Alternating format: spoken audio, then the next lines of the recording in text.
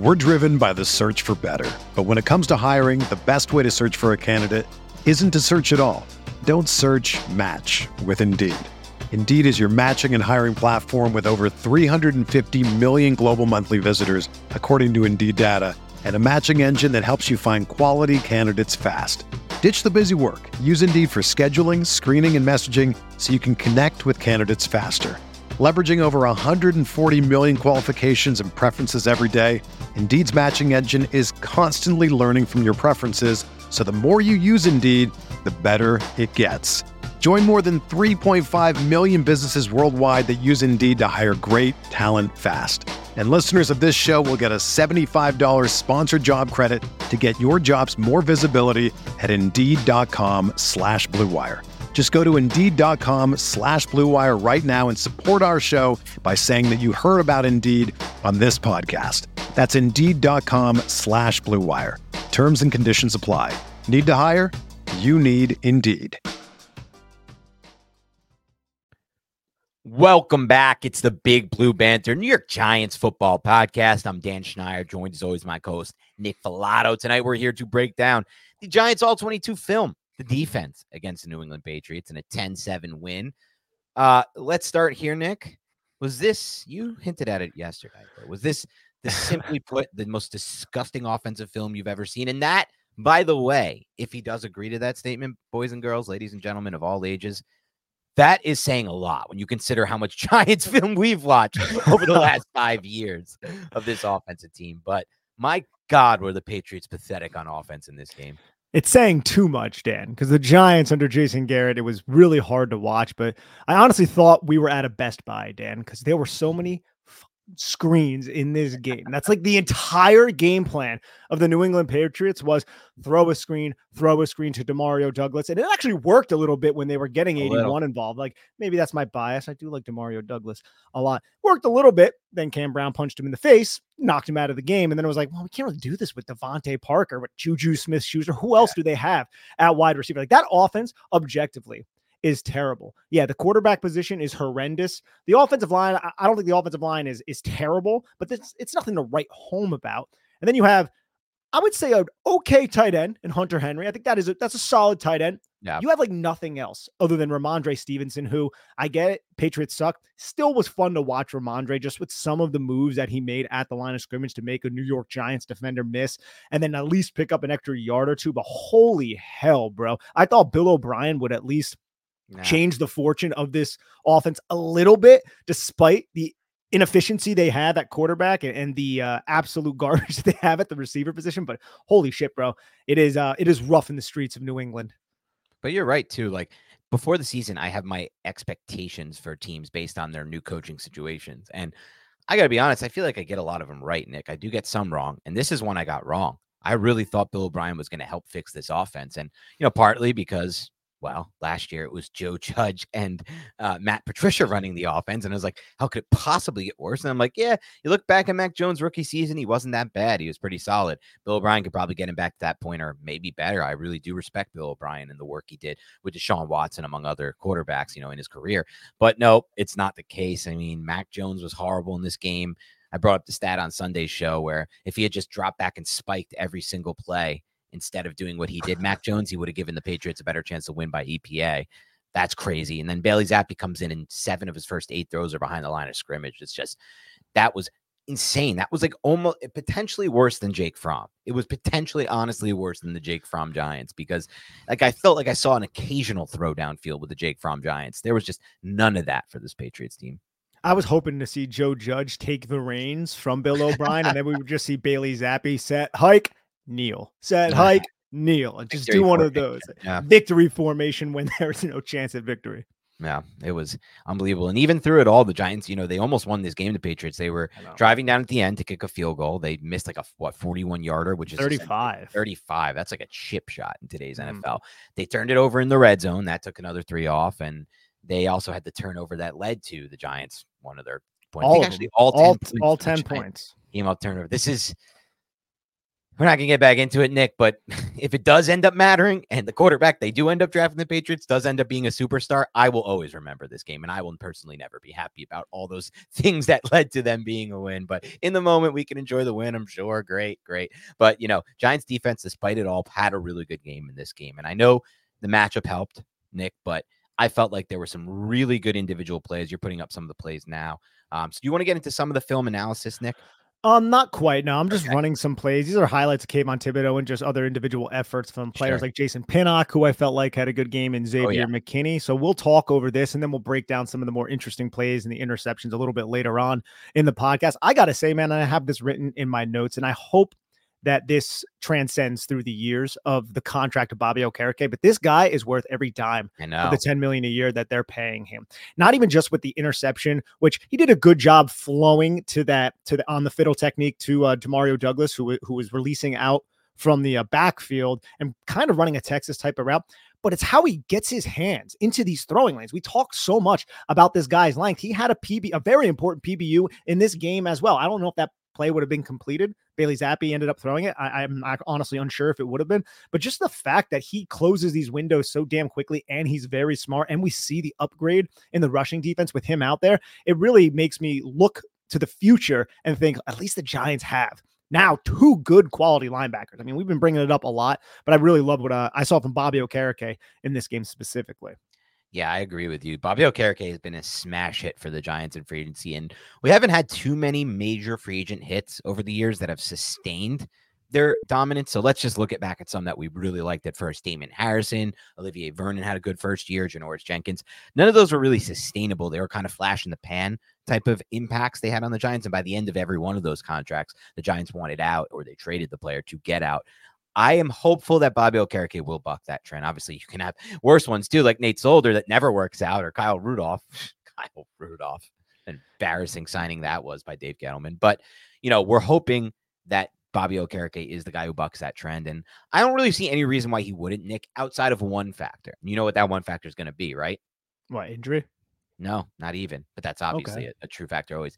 It's going to be if the rumors are true about Brian Dable and Wink Martindale, and they do move on from Wink Martindale, it's going to be a massive hit for Bobby Okereke. This doesn't mean I don't think Bobby Okereke can thrive in a different system. It just means we're going to ask him to learn a brand new system when we already saw this year coming into a brand new system that it took him a little bit of time. It took him time to click. It took time for Bobby Okereke to play as fast as he's playing now, play as confidently as he's playing now with his reads, both in the run and pass game. So if they do move on from Wink Martindale and they ask him to run a new system, one, I don't know if it will fit Bobby Okereke's skill set as well as this one does, because this one is perfect for his skill set. It's part of the reason why the Giants paid Bobby Okereke, because they believed he was the linebacker Wink Martindale needed. So then you ask him to learn a new system, and we'll see what happens there. So I am really hopeful that is just smoke, personally. You brought up Leslie Frazier's name on yesterday's podcast just because of the link that they were in Buffalo together. They could know each other. I don't know how some of this Giants personnel would fit in that defense. And that's something that I like him as a coordinator too. Yeah, it's just a completely different defense, man. You're going to see a little bit more zone coverage. You're going to see a more even front. You have bigger, longer defensive ends as the end man on the line of scrimmage. So where does that leave Kayvon Thibodeau? Can Kayvon execute those assignments? Right. I think he can. I think he's adaptable enough. But I honestly think this role that Wink Martindale has for him, and I get it, a lot of people chastised it because he's dropping into coverage, but look at this season. He's over 10 sacks. This is his sophomore year, Kayvon Thibodeau, and he is already over 10 sacks. No edge rusher has gone over 10 sacks in a Wink Martindale system. I honestly believe, man, with the way this kid's playing, I don't want to change the defense at all. And the Giants really also have man coverage. Leslie Frazier front for like Dexter Lawrence purposes too. That's another issue. If you go back then, like that's another big issue. There's a lot of issues. I don't think it suits Micah McFadden's game that well, though. I think he could play within more systems, but I don't love the idea of going away from this Wink Martindale system right when teams, in my opinion, the players are starting to click in it. I mean, we're putting the cart before the horse. We're not really 100% sure what is going to happen. So let's get back to this game plan against the Patriots, and to no one's surprise, the safeties were uber aggressive in this game. It seemed like the Giants defense against the Patriots they were playing the Giants offense over the last 5 years. It's just safeties driving downhill. You saw 27 in the box often. And Jason Pinnock had 3 huge tackles at the line of scrimmage. I think he was, I think they had 4 stops according to Pro Football Focus, but 3 really stuck out to me on the tape of him just flying into the gap and absolutely obliterating. You're watching on screen right now. He just obliterated Juju Smith-Schuster as Juju tried to do like a Y insert type of block, wide receiver insert, if you want to call it that. And Pinnock just took the guy's soul and then made the tackle. I know there's been a lot of talk in the last 2 weeks about Jason Pinnock. I think Lawrence Tynes, I think we brought this up, or a lot of people in the league, according to Lawrence Tynes, says that he's like a top 5 to 10 safety in the league. And I was like, it seems very homerish, right? Lawrence Tynes also said Daniel Jones is going to be an MVP candidate this year. So let's make sure we just take that with the context. Yeah, let's take that with the context. I do want to at least give a little bit of credence to Lawrence Tynes. Sure. Just saying he's a professional athlete. He might shout out Lawrence Tynes. No, I know. Daniel Jones. I get it. He likes Jones, and he could be hearing that. Tynes definitely has more connections than we do to the NFL. That was exactly my point. Pinnock is almost 6'1", 205, 210 pounds. We know the range. We know the length that he has. And he's only 24 years old. And I think that's the part about Jason Pinnock that is lost a lot. He's still young, like really young. Like there are rookies coming into the league that are 24 years old. We always, or at least me, maybe I'm only guilty of this, but maybe there are others. We think of Jason Pinnock, like, the Giants, they found this guy. They're giving him a shot out there.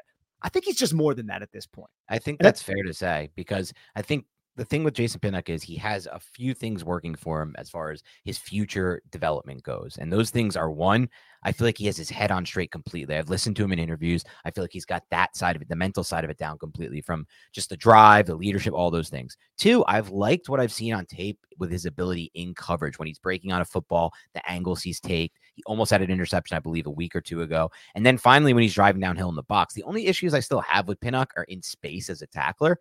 And that's just something that, maybe he'll work on, or maybe that just will be a part of his game at all times. And you could still be a great player, though, if you have that as your deficiency, especially if you're able to do the things that we just discussed, which is 1, drive downhill and be a force in the box. And then 2, make plays in the deep half in coverage.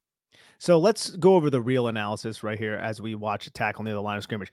This celebration by Jihad Ward, I put in the comments, or I put on Twitter, I was like, I am not cool enough to understand what this celebration is. Somebody said it's him adjusting his crown because he's the king. And if that's the case, it's a pretty cool celebration, because I had no idea what the hell he was doing over the last 2 years. Now, we don't see the celebration all that much with Hattie over here, or Hadi, however we pronounce it. That's still pretty cool. What's your take on that, Dan? You know what? One thing I've noticed, Nick, over the years doing this podcast with you, you I'm not really cool. care. What?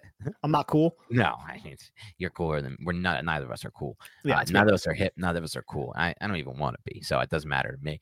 But you really care a lot more than I do about these celebrations. That's not a bad thing. I just never think about them. I never see them. I never even notice them when I'm watching the tape. I move on to the next play.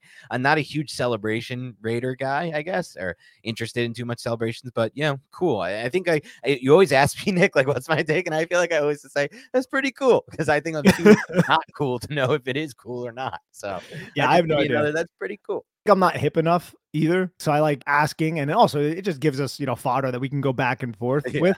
But I'll say this, I see so many different celebrations from these guys who are now significantly younger than me, and I'm like, I have no idea what they're doing, but I'm going to just imagine it's something from either Fortnite or TikTok. Yeah, well, there's the thing with celebrations. You have a wide range of array of opinions on celebrations. I was watching with an older fan a game recently, and he was so angry about, I think it was the Christmas Day game. He was so angry that these players were celebrating at any time. Like, you're down 14 points. What are you doing? Like, you're down 10 points. You're down 3 points. Get back to the huddle. You know how it goes. And I just well, that's one take too. I just never cared too much about celebrations personally. I've had coaches that were like that. Like, if you celebrate a little bit, they're like, celebrate. It's just like, oh my God, come on, let us have a little bit of fun. I know, really, right? Curmudgeons out here.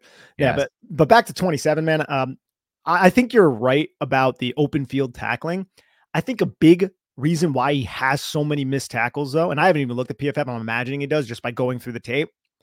It's because he doesn't wrap up. It's not like he struggles to find the angle and he's misjudging his path to the tackle point. He gets to the tackle point. He's just too confident at the tackle point. He's just throwing his shoulder into these running backs who, frankly, can handle that. So if he just secures his tackle, all you have to do is hug. Embrace the hug, Okay. Pretend it's Valentine's Day. Do whatever you have to do to wrap that guy up and drag him to the deck because he is strong enough to do all of that. It's just he's getting overconfident, just throwing his shoulder, and that's more flashy than anything else.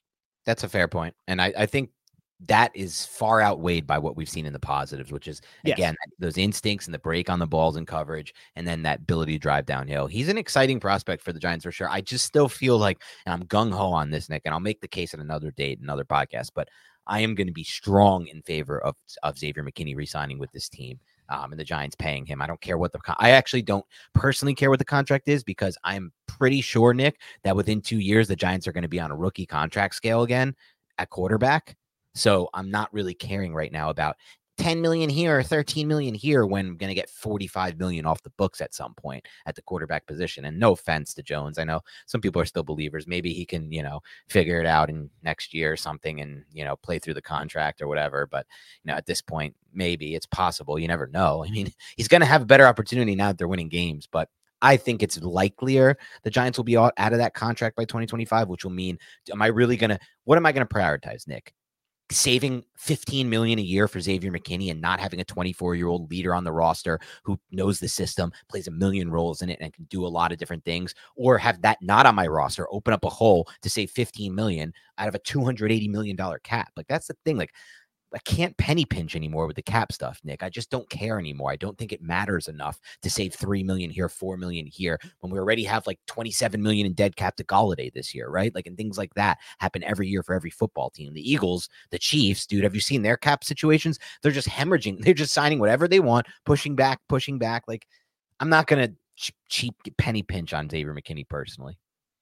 I don't think that's a terrible take, but $15 million a year, like resetting the safety market, it really just depends. No, it's not going to. Is that what it would be? That would he'll never get let's see what Jesse Bates. The safety market is higher than $15 million a year because Derwin James and Jesse Bates.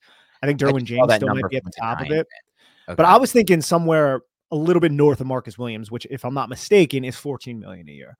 That's still a lot of money for a safety. I still believe in Xavier McKinney. Like, viewed that way though around the NFL. That's the thing. Giants fans say, "Oh, he's going to have to take $15 million a year." I'm like, is he even viewed that way right now? I know he had a big draft pedigree, but like, what would you know what I mean? Like, I'm not so sure he's viewed that way around the NFL. I'm wondering I don't even know if Patrick Graham is going to be there as the defensive coordinator. He's not going to be there in Vegas. So if he's not there in Vegas. He's an Alabama prospect, though, and we know that he can do a lot of different things. You know that he is a smart individual. Yeah. Then I mean, sure he's viewed that same way by the NFL, and the stats don't really. And the fact that he doesn't have stats can't help his cause, right? I mean, no, I would say it can't help its cause. Smarter to look at the tape, yeah. But the thing is, man, a lot of these teams, they're pro football departments, their sole job is to scout the tape and see what their roles are. They're not worried about this capable of doing. Right. So they're going to have a lot of teams are going to have high grades on Xavier McKinney. It's just, we know that the safety market has been somewhat devalued. It's like the running back of the defense. There's a lot of, safeties who are talented. Julian Love, talented safety, starting to come around a little bit with Seattle.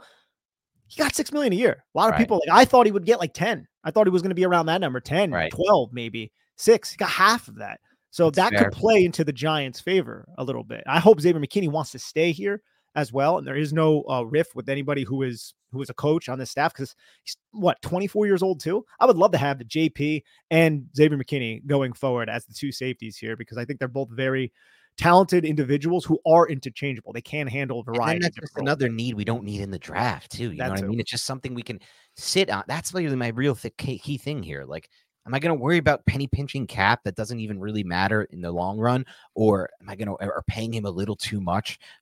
According to who? Like, what does it matter? Like, or am I going to worry about like opening up a hole on this roster, like that I don't need to open up right now? They have so much shit already to fill out and figure out. Like, it's just, I don't know. I'm not on the let him walk train. I'm okay letting like lesser players walk, I guess I would say. Just at that range, at that age, it doesn't feel that way to me. It also depends on how this team feels about Javarius Owens, but more so Dane Belton. Do you think Dane Belton is that player who can step in and fill 75% of what Xavier McKinney does? I think with Wink Martindale as your defensive coordinator, you need the Dane Beltons of the world, because you're going to have Dollar, you're going to have Big Time, you're going to have all those packages. Now, if Martindale's not here, you might have a defensive coordinator that might rely just on nickel and still have 4 down linemen, right? So it is interesting because a different defensive coordinator not only is going to want their own personnel, but they're going to use their own personnel packages. And some of the pieces that the Giants currently have on their roster that Joe Shane and Brian Dable signed off on might not fit into those packages as well. Yeah, good point. Very good point. Now, a couple things before we get into film. We saw a lot of interesting twists in this game, 4-man rush twists. And the one that was a little bit different. Now, we've seen this twist before, but the personnel used is a little bit different because it was Kayvon Thibodeau, no surprise, but Jihad Ward. We saw that 3 times. It was a twist where Jihad Ward came from like the opposite 3 technique and looped all the way around Kayvon Thibodeau, who was a 4. It was like a 4 and a 5 technique. It was like teetering on that. A 4 technique is directly over the tackle, 5 technique on the outside shoulder to tackle. Kayvon would go inward, suck the tackle inward, no tight end. It was to the open side of the formation. And then Jihad Ward would freaking loop all the way around. I thought that was interesting. They would run cover 1 behind that pass rush to try to spring some pressure with a 4-man rush and manipulate the protection. And there was one thing I wanted to bring up as well, Dan. Yeah. Hate to do it, but we're objective on this podcast because we've been big fans of Micah McFadden this year. Did you see the play with Ramondre Stevenson? It was like a 13-yard gain in the second half. His ass, yeah. Oh my God, it was bad. Micah McFadden went to go like shed a block, saw Ramondre just like ran through half of his body. And then Micah McFadden. Ramondre's probably a bigger human than Micah McFadden. Wouldn't you say? He probably weighs more. So. Probably a stronger human. Yeah. It's like, it's not a great look, I feel like, when you see that on film, but I feel like Ramondre had the advantage there because Mike is coming off the block. He's like not as balanced. It just seems like it's advantage for the running back from the start, and he's at a disadvantage, Micah. But obviously, when you see it on tape, it's like the Patriots are going to play that back, like, make noises like that in the film room because it does look crazy. It does. And I just, we applaud him when he does that to running backs, which he's done several times this year. So we have to at least call it out when Ramondre gives it to him like that. And Stevenson's a good running back, man. I enjoyed watching his tape. I did. I think he's we liked him coming out of the school as well. You actually, Nick, you called that one, in my opinion, before anyone really called that one. Thank you. I don't know if you remember that, but I do. Hopefully somebody on this podcast remembers that. What year did he come out? That would have been 2021. 2021. Okay. Yeah. I just remember you being like, this is one of my sleepers at running back. Yeah. It was him and Khalil Herbert were the 2 guys that we both liked on the podcast, who were later round guys. The later guys. Yep. Yeah. All right. Both legit. But anyway. Oh, another thing, dude. It was cool to see Adoree Jackson back out there. Did you see him break up that early PBU? The early PBU was just like such a great, heady, smart play. Clearly film study. Like clearly this dude was reading the situation perfectly and understanding his cues to get in there and make that play. And he's a smart, savvy player. I don't know what his future of the team is, but he's definitely a smart, savvy player. Like if I was the Chiefs or a team that likes to run man coverage, and it's not even a prerequisite, but a team that is consistently competing for a Super Bowl, who might have some money to bring in a big free agent at a key position. Yes. Adoree Jackson's that guy. Because you're going to look at him. He's like, 28? Right. 28 years old, getting a little bit older. People be like, oh, why is he hitting the free agent mark? Because the Giants more than likely won't resign him. If I'm a fan or an analyst of one of those teams and they sign Adoree Jackson, I would be ecstatic. Yeah. I think Adoree Jackson is still a very underrated player. Wish he's forced a little bit more turnovers, but the guy is in phase and the guy can run zone. He can run man. He's a tough tackler. He's a little bit underrated as a tackler. And I know he's not having his best season. Still have the utmost respect for Adoree. Yeah, out of all the corners we've watched in recent years, I feel like him and Janoris Jenkins have stood out to me as being most in phase on a consistent basis of any corner in man. Yeah, of anyone I've seen through the Giants the last 5 to 10 years.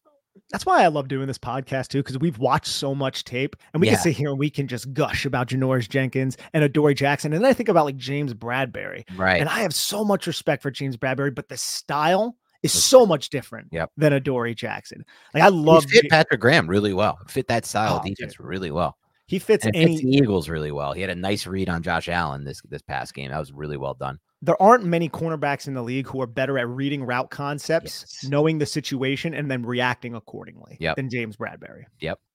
Sadly. That's why he's able to start, even though like he's lost a lot of his speed and athleticism. Like yeah, man, he really, and this is something that I saw when he was at Carolina and the Giants signed him. I was like, damn, this guy's eyes, man, his instincts and his eyes are so good. And it worked out for the Giants. Unfortunately, the Giants were pathetic back.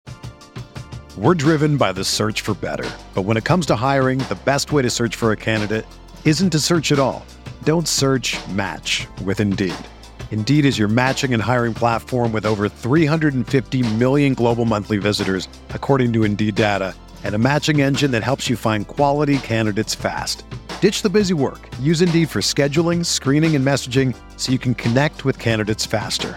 Leveraging over 140 million qualifications and preferences every day, Indeed's matching engine is constantly learning from your preferences, so the more you use Indeed, the better it gets.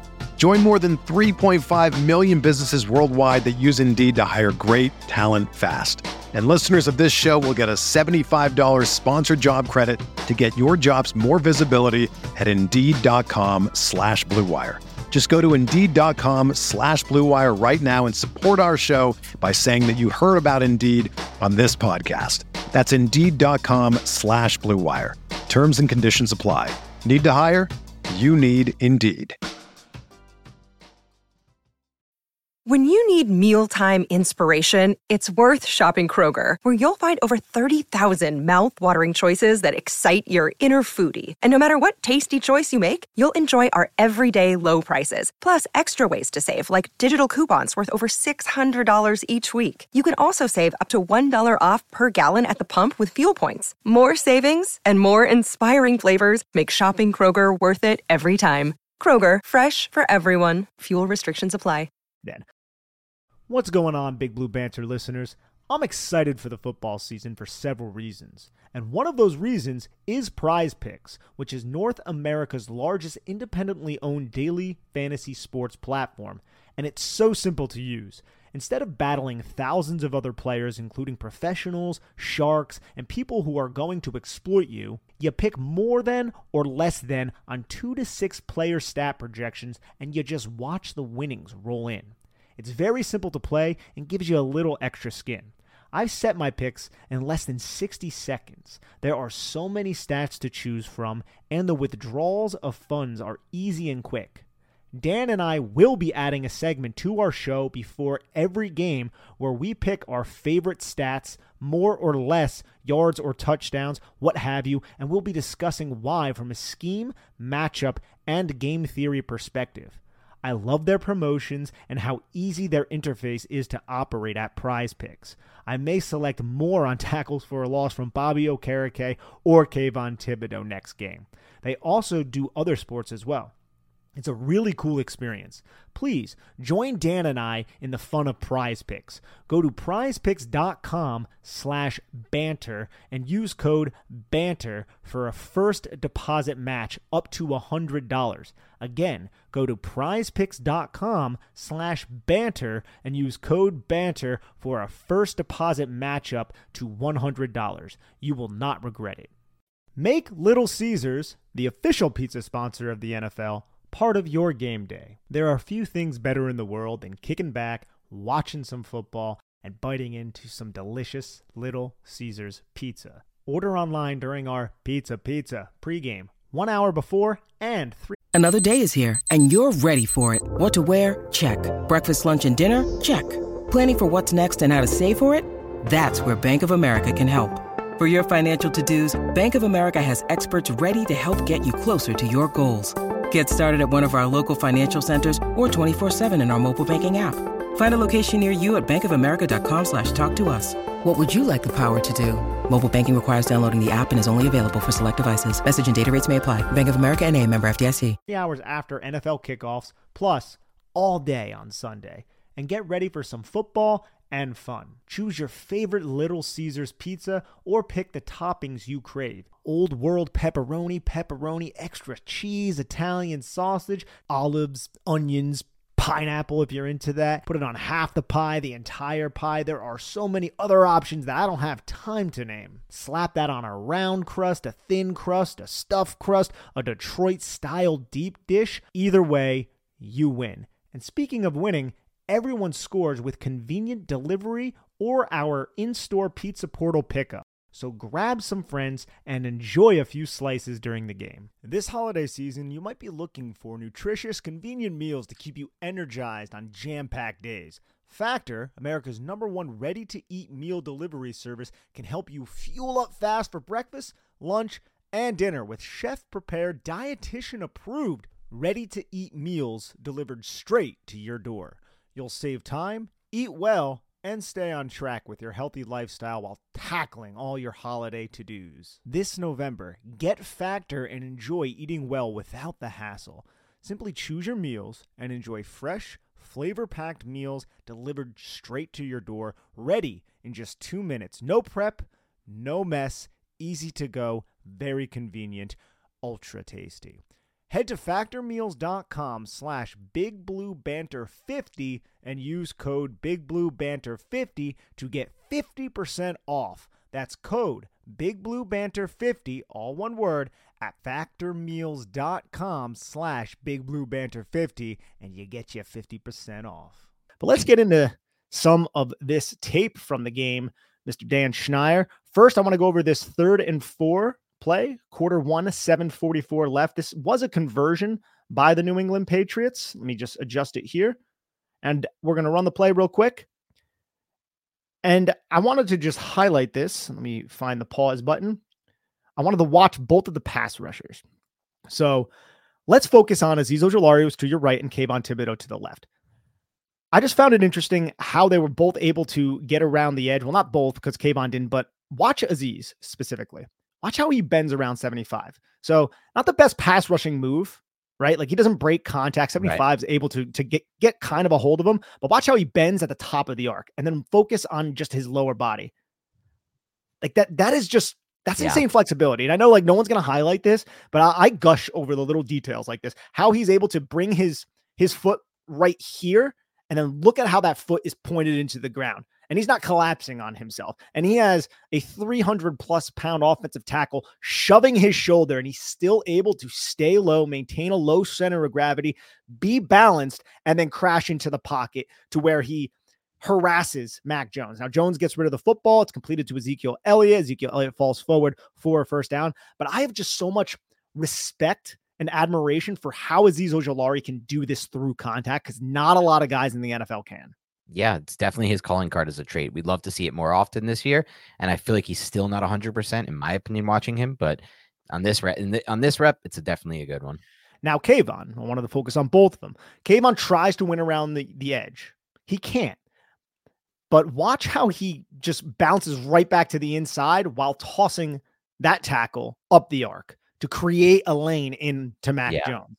The instantaneous movement ability of Kayvon Thibodeaux is something that has popped to me over the last couple weeks. And it's really excited me because we saw it. I think it was against Washington where he had, I can't remember what Carl Banks termed it, but he had like a specific term for the pass rushing move, and it ended up resulting in a sack where he just turned the tackle around and made him look like a fool. Here, he goes up and he kind of does the same thing, stops on a dime. Once he realizes he doesn't have the leverage to bend around the edge, goes right back to the inside. Now, if he had maybe a little bit more time, he could have crashed in the pocket. Azeez would have got there already. But I like that adjustment ability. We've talked a lot about having a pass rush plan. I want you to have a counter punch. If you get punched in the face, I want you to have that uppercut, right? You have a good jab. You have a good first move. You can even string a 1-2 together. Do you have a 3? Can you come with the uppercut? Can you come with the hook? And that's exactly what Kayvon is developing. We're seeing it in real time because you can see how he tries to attack with the hands. He gets hand to hand. They basically hold hands here. He's trying to get that rip move, which we've seen Kayvon Thibodeaux do so many times, Dan, right? Get that rip move, then bend around the edge, realizes he can't. Let me just use power and then go right back to the inside. Also like how he tries to set up this pass rushing move by that first initial inside step. Inside step, gonna dip the shoulder, explode high, can't get it, go back to the inside. Yep. Just create small advantages for yourself. So it's just one thing I wanted to focus on because I'm excited about these two pass rushers, even though we don't see 51 enough. And I like how something we've talked about in the past is we want to see Kayvon Thibodeaux be able to get to those counter moves as a pass rusher, and something that we want to see added to his game. We're starting to see that added to his game. We're starting to see a lot of things we asked for added to his game. Counter moves, not only that, just having more of a pass rush plan we asked for. We're getting that as well. There's just different things that you're seeing in the evolution of a player who's only in his second year that are really exciting, in my opinion. Like Kayvon Thibodeaux at this point, I consider him a locked in, clear-cut building block for this franchise, no matter what happens at the end of this season. And he could honestly get to like 15 sacks. He still has a bunch of games left, and he was close to another, at least 2 from my memory in this game. So I think that, it's just great to see the things that you ask for in the preseason, the aspects of his game that you want to see improve, start to have tangible evidence on tape of those things actually improving. And you get the explosiveness from Azeez, which we know he still possesses. It's just, he just needs to stay healthy. He doesn't really need to do much to get around this tackle, right? Just stabs him a little bit with the inside arm, and then just his bend and his burst do the rest. Now let's move on to the 2nd and 7, 9 seconds left in the first quarter. This is Deonte Banks' interception. Bro, Deonte Banks, he's got eyes in the back of his head, and we don't talk about it enough. We just don't, man, because this is a player where on this podcast we have discussed it, but I want to freeze it right here. This is essentially like a Yankee type of concept. You have a clear out off the play action. You have a deep horizontal coming from the backside. So Banks is going with the clear out, but watch right here. He stops himself. He knows he has a middle of the field close safety that he can pass the clear out off to.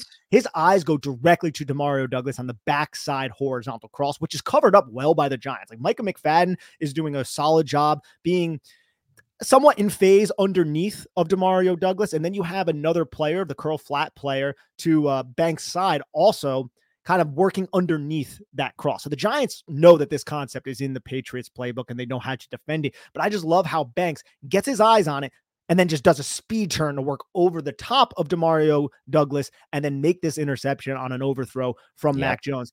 Zone awareness is something that Deonte Banks has in spades, and that's not even what his calling card was in college. It was man coverage ability, which we've also seen this season. I know we've brought this up a lot on this podcast, but I feel like a lot of other people need to start acknowledging it. Yeah, it's good if we're going to see other, obviously, analysts acknowledge it, but it's just an added bonus for me. It's like an add-on, as we call it in you ever play the game Gin? Oh, I've played Gin with you, right, Nick? I want to say we have, yes. My version of Gin, where you have the knock and you have to get under 10 to knock. We call it an add-on when you already have a run, but you add another card to it. So it doesn't totally make you a new run. It doesn't help you that much, but it's an add-on. And that's an add-on to his game, I think, his awareness and zone coverage and his spatial awareness and his IQ as a defender. We didn't necessarily think...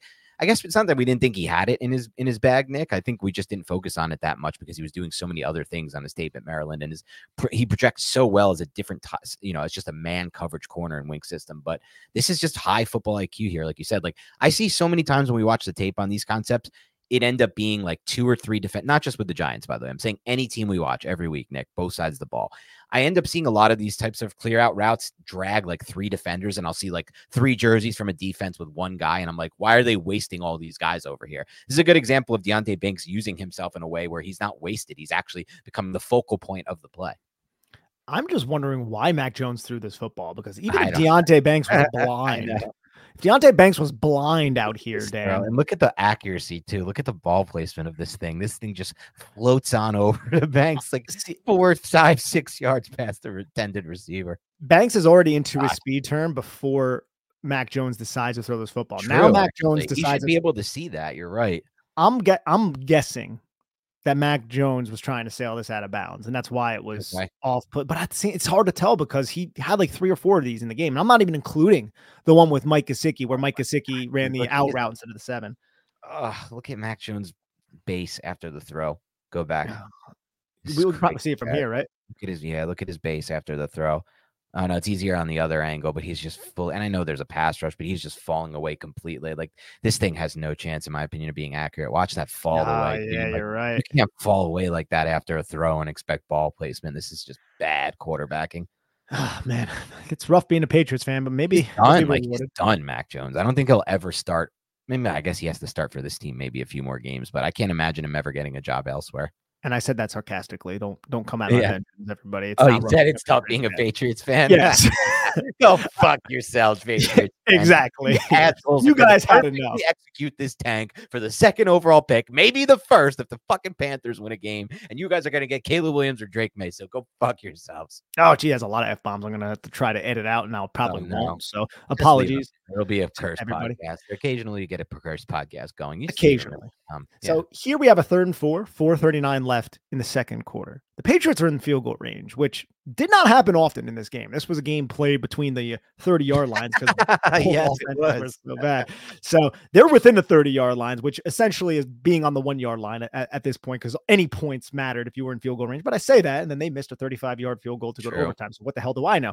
But this is a cover 0 play called by Wink Martindale on a 3rd and 4. The Giants are going to fiddle technique Demario Douglas, who's playing running back. So a fiddle technique means that the outside guy, there's going to be 2 guys on Demario Douglas assigned to him. If Douglas goes outside, then the outside defender takes him. If he goes inside, then the inside defender takes him. It's kind of like a bracket on Douglas. And that's how the Giants are going to handle it. Man coverage across the board. No safety over the top.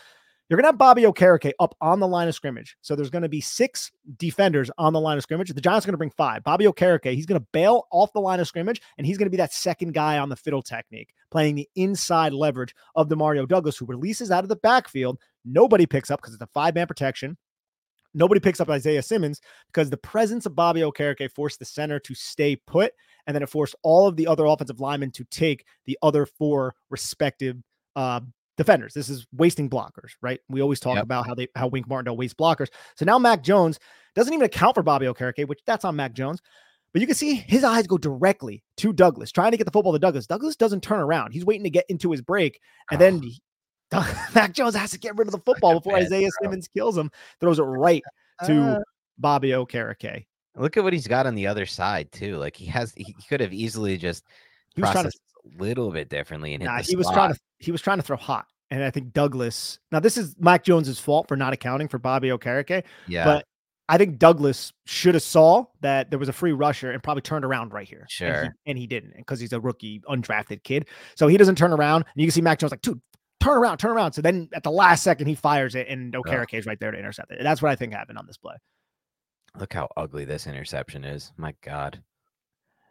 I know. And Okereke, I think he should have tried to house that down the sideline. I think the cutback was a little premature. Let's take a look at the cutback. And I love when people cut back on returns. I think sometimes people don't cut back early enough, but I feel like if we run that back just a little bit more, here we go. Right back, right here. It's him. Just run the sideline. I feel like here.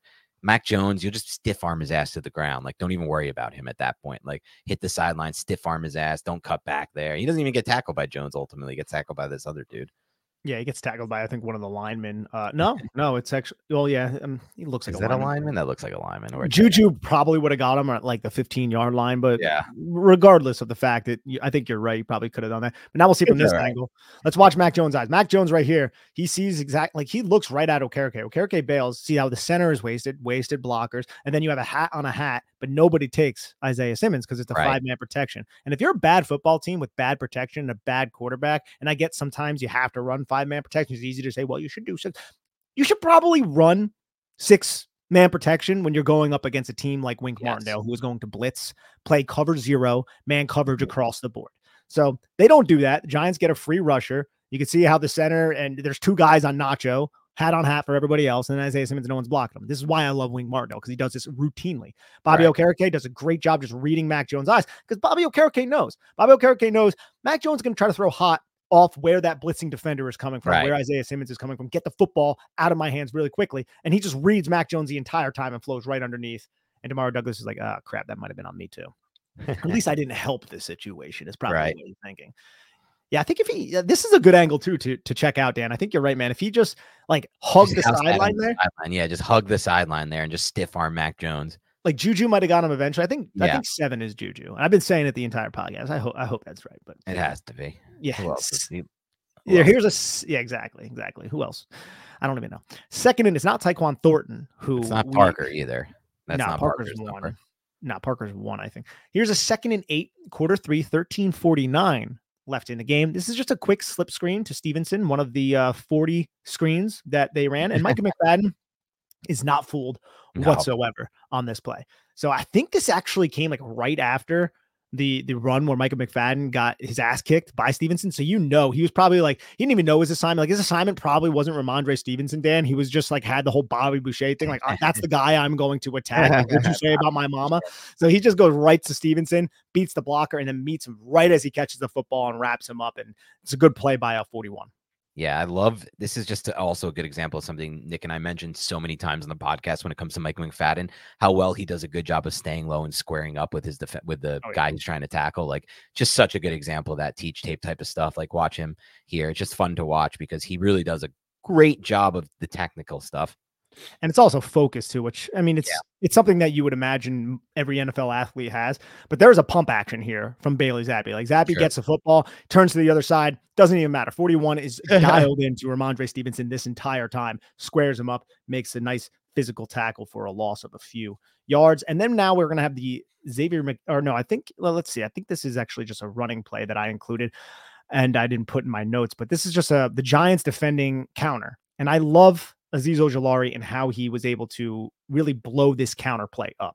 Now, I know we talk about Azeez Ojulari isn't the best run defender. I don't necessarily think that pertains to the counter rushes because I did a whole breakdown. I think it's on our YouTube if anybody wants to go check it out, from 2021 when before the Giants drafted Azeez Ojulari. It was before, because I had a first round. I remember that. Yeah.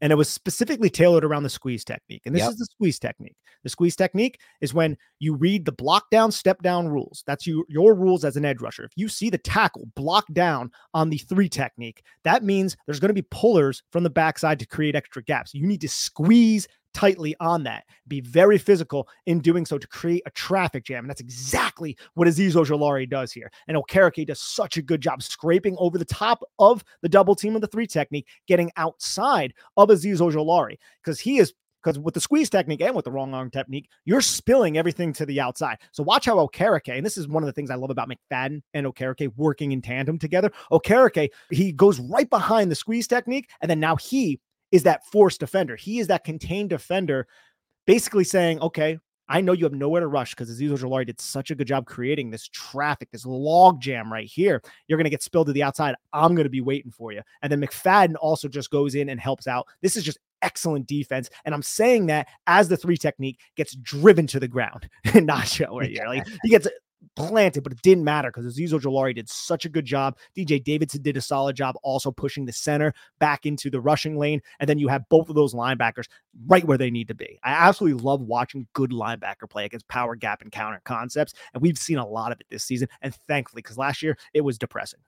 Yeah, it really was. And it was something we discussed in the offseason. It's crazy how, it's a little, I guess, bittersweet, Nick, because we always said in the offseason, like, the number one thing they need to fix is how to stop power gap runs and counter. And they figuratively, for the most part, figured it out and fixed it. And the linebacker play is just light years. And yet the Giants are still a 4-8 team. So it just shows kind of how, like, that was their biggest gripe. That was the biggest thing they needed to fix. But of course, they also needed to make sure that their offense could stay on track. And I also just really want to show Xavier McKinney as the middle of the field close safety. Dan, we've talked a lot about Xavier McKinney. Wow. Playing single high, playing center field in a middle of the field closed predominant defense. And I initially thought that this was just a terrible throw by Bailey Zappi. I still don't think there was a lot of zip on this pass, but this is more Xavier McKinney. Like, watch Xavier McKinney and film study. I think this Patriots offense is very predictable. You have the jet sweep motion, then you have the play action, and watch Xavier McKinney gains a little bit of depth. And you can't see Bailey Zappi, unfortunately, but well before the football even comes out, Xavier McKinney is driving on the cross because he knows that there's no other eligible receiver. There's only a 2-man route concept with another receiver who's just chilling in the flat. It's a 2-man route concept. He knows and he trusts that Dory Jackson is going to overlap to take the post if De'Vonte Banks' guy runs a post. So he knows he has carte blanche to just drive down on this horizontal cross because that's the play, that's the pass that this Patriots team or that this offense is devising for. And he just robs it, man. And he just takes a beeline right to the numbers where the football is coming out. And I know it sucks because we can't see my all-22. It doesn't show the quarterback, but that's just an excellent play by Xavier McKinney, man. That's understanding the situation and maximizing timing. And that's something I absolutely love to see, man, from our veteran safety. It's timing. It's taking the right angle to the football, the instincts. This is something that he showed off. I remember that first time I really knew he was special in that regard. This was before his breakout interception season with Patrick Graham. It was the year before. He had a drive on a ball on Dak Prescott that he nearly intercepted from an angle he should have never been able to. And he just has a really good instinct and I believe spatial awareness to really understand the angles and where to take your line. Like you said, it's like a beeline. He took the right line here. That's the thing. He took the exact line to the football, and that's why he's able to make this play. Xavier McKinney's a player who has so much talent to me. 24 years old. Again, I just don't see the point in letting a guy like that walk to save a little cap space when you're likely to be not paying the quarterback at some point in the next 2 to 3 years. Also look at this play and just how the Giants defense had each other's backs. Again, this is against a really crappy offense that's somewhat predictable, but Cordell Flock gets cleared out by Tyquan Thornton's motion. You have Jason Pinnock who steps down. Okay, it's not going to be a running play because this was a play action. And then he drops to the curl flat and then watch Dory Jackson just cover, I should say, for Xavier McKinney. He's like, okay, Xavier McKinney, he's driving on the cross. I got your back if this is a post. I'll undercut and help out Deontay Banks. Just good, solid team defense. And that was a cool example by you, the little details. I thought you brought up a great little detail there, Nick, about just how much football IQ McKinney has in this regard, because he knows that he can drive on the cross because he has that help from the backside on the post from Adoree if he needs it. If he doesn't feel like he has to process that all in real time. If he doesn't think he has that, he may not make that decision to make that drive on the ball. And it just all works in real time, and the timing of it is perfect. All right, Nick, let's dive into some superlatives from the game here for the Giants on the defensive side of the ball. We'll start here with, as I scroll down, your unheralded player on tape. My unheralded player for week 12 was Jason Pinnock, being used by the line of scrimmage. I felt like we saw a little bit more. He's always physical, but we saw his presence near the line of scrimmage more than we've seen in previous weeks, which I appreciated because that allows Xavier McKinney to play deeper. And we saw how that resulted in a turnover. Like, this is the only interception Xavier McKinney had this season. And it just so happens, it seemed like, at least to me, don't have the stats in front of me, that Xavier McKinney was playing a little bit more in that single high role with Jason Pinnock operating in the box. So maybe that's a trust factor with Jason Pinnock, responsibilities. Maybe it was a game plan thing, but I appreciated seeing good old Xavier McKinney on the back end a little bit more. Completely agree with that. It's something I've been calling for a while that I want to see. I think it's his best use, and it helps when you have a player like Pinnock. He also is my unheralded player. How about your highest effort player? I had a few guys in the mix for me.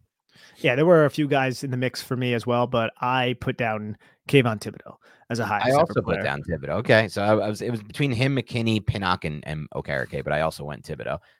Yeah, so the Thibodeau one, I put up a tweet. It was something like, yes. I can't remember exactly what I said. I was sarcastic, and it ended up going kind of like viral, at least around like Giants Twitter. And I was just like, oh, wow. Because he has so many other plays that are better than that one, but it was just him going around the edge, kind of getting knocked down and getting up. And I think that was actually counted as a sack because Mac Jones got brought down before the line of scrimmage. But just the narrative, like we've said it so many times, the narrative was always trash. It was a dumb narrative. Bad narrative. Best player on tape for you overall without Dex in the game who usually takes it.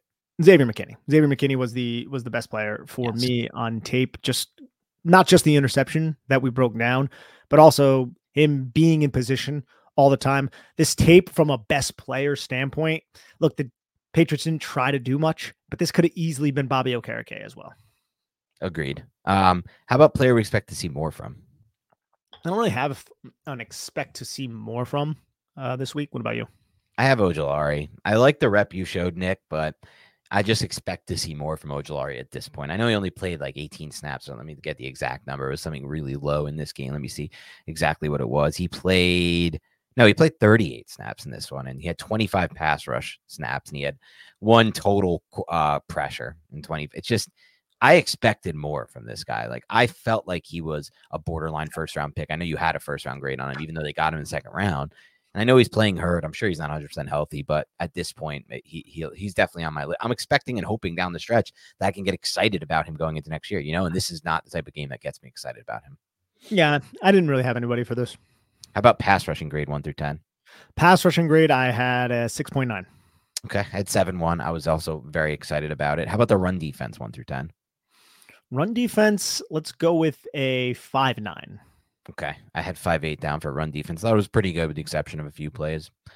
All right, everyone, that's all the time we have for today on the Big Blue Banter podcast. Thank you for tuning in. I thank you all who checked out our Joe Schoen press conference takeaways. I know that got a lot of comments and a lot of interaction, so we appreciate that. More of that type of content will be on the way as well. Thank you so much. Have a great rest of your night and week, and we'll talk to you soon.